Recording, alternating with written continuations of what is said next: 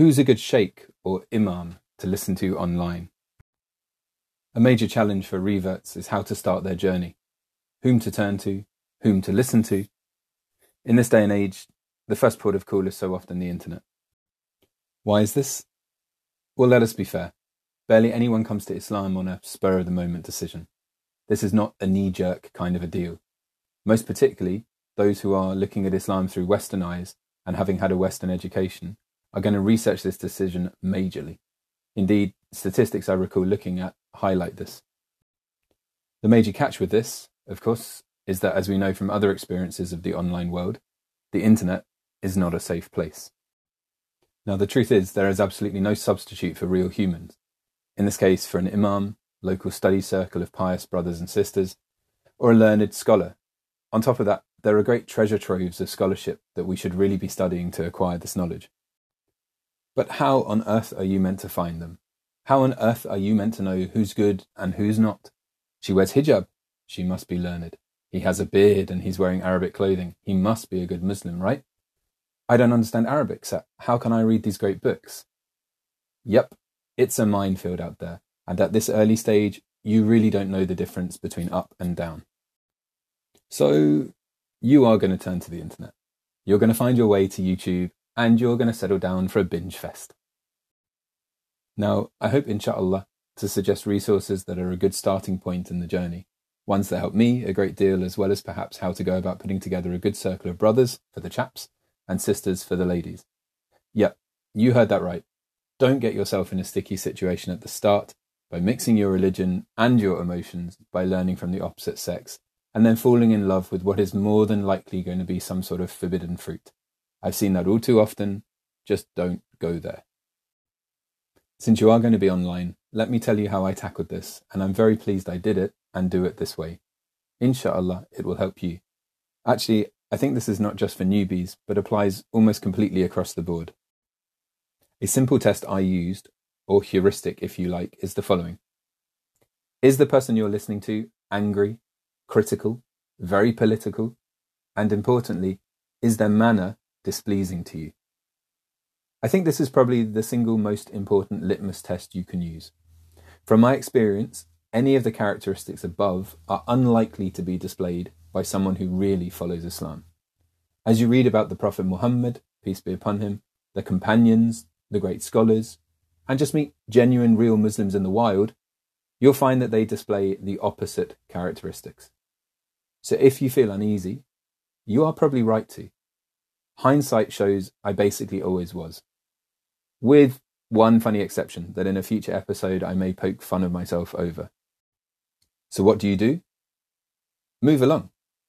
Your inner wisdom is serving you with all the signs you need.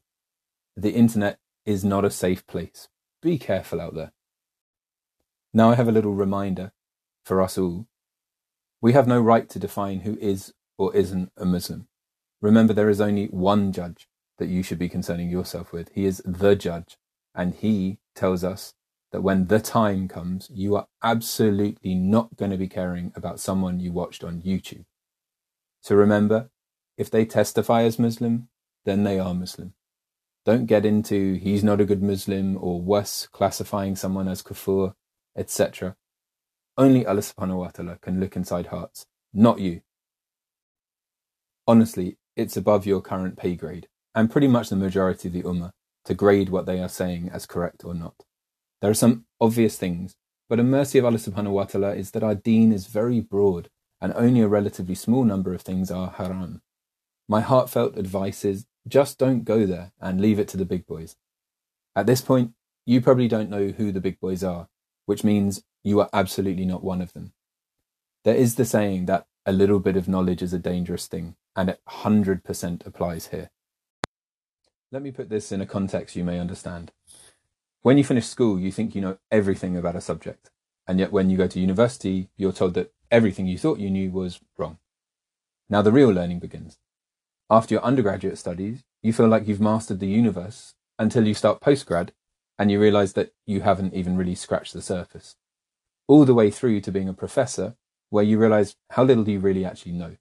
Our deen is so deep, you have to get this in your head now. So we have a simple heuristic. If it doesn't sit well with you, as in my first point, just move on to someone else. Also, a major common sense point on this is that everyone has something to offer.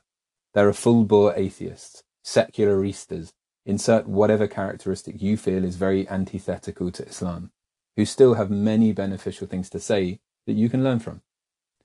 Don't throw the baby out with the bathwater.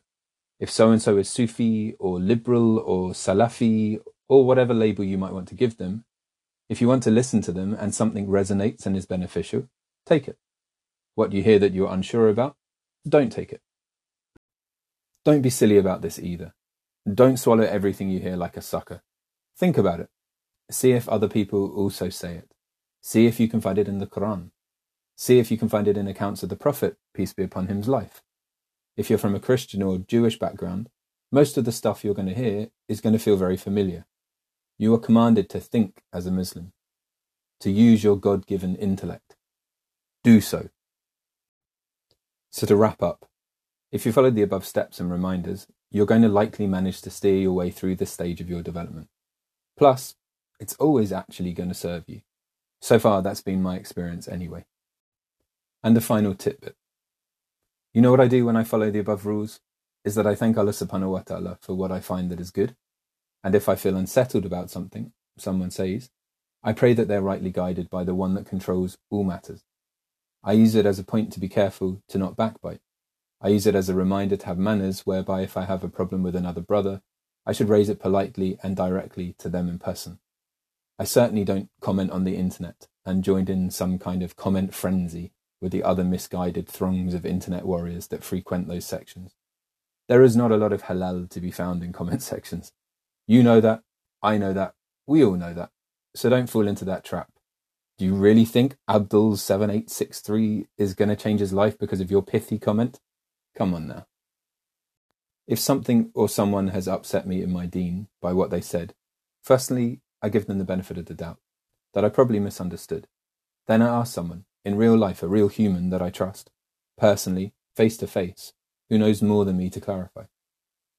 Finally, I pray that Allah subhanahu wa ta'ala guides them and me to what is right for us in this life and the next.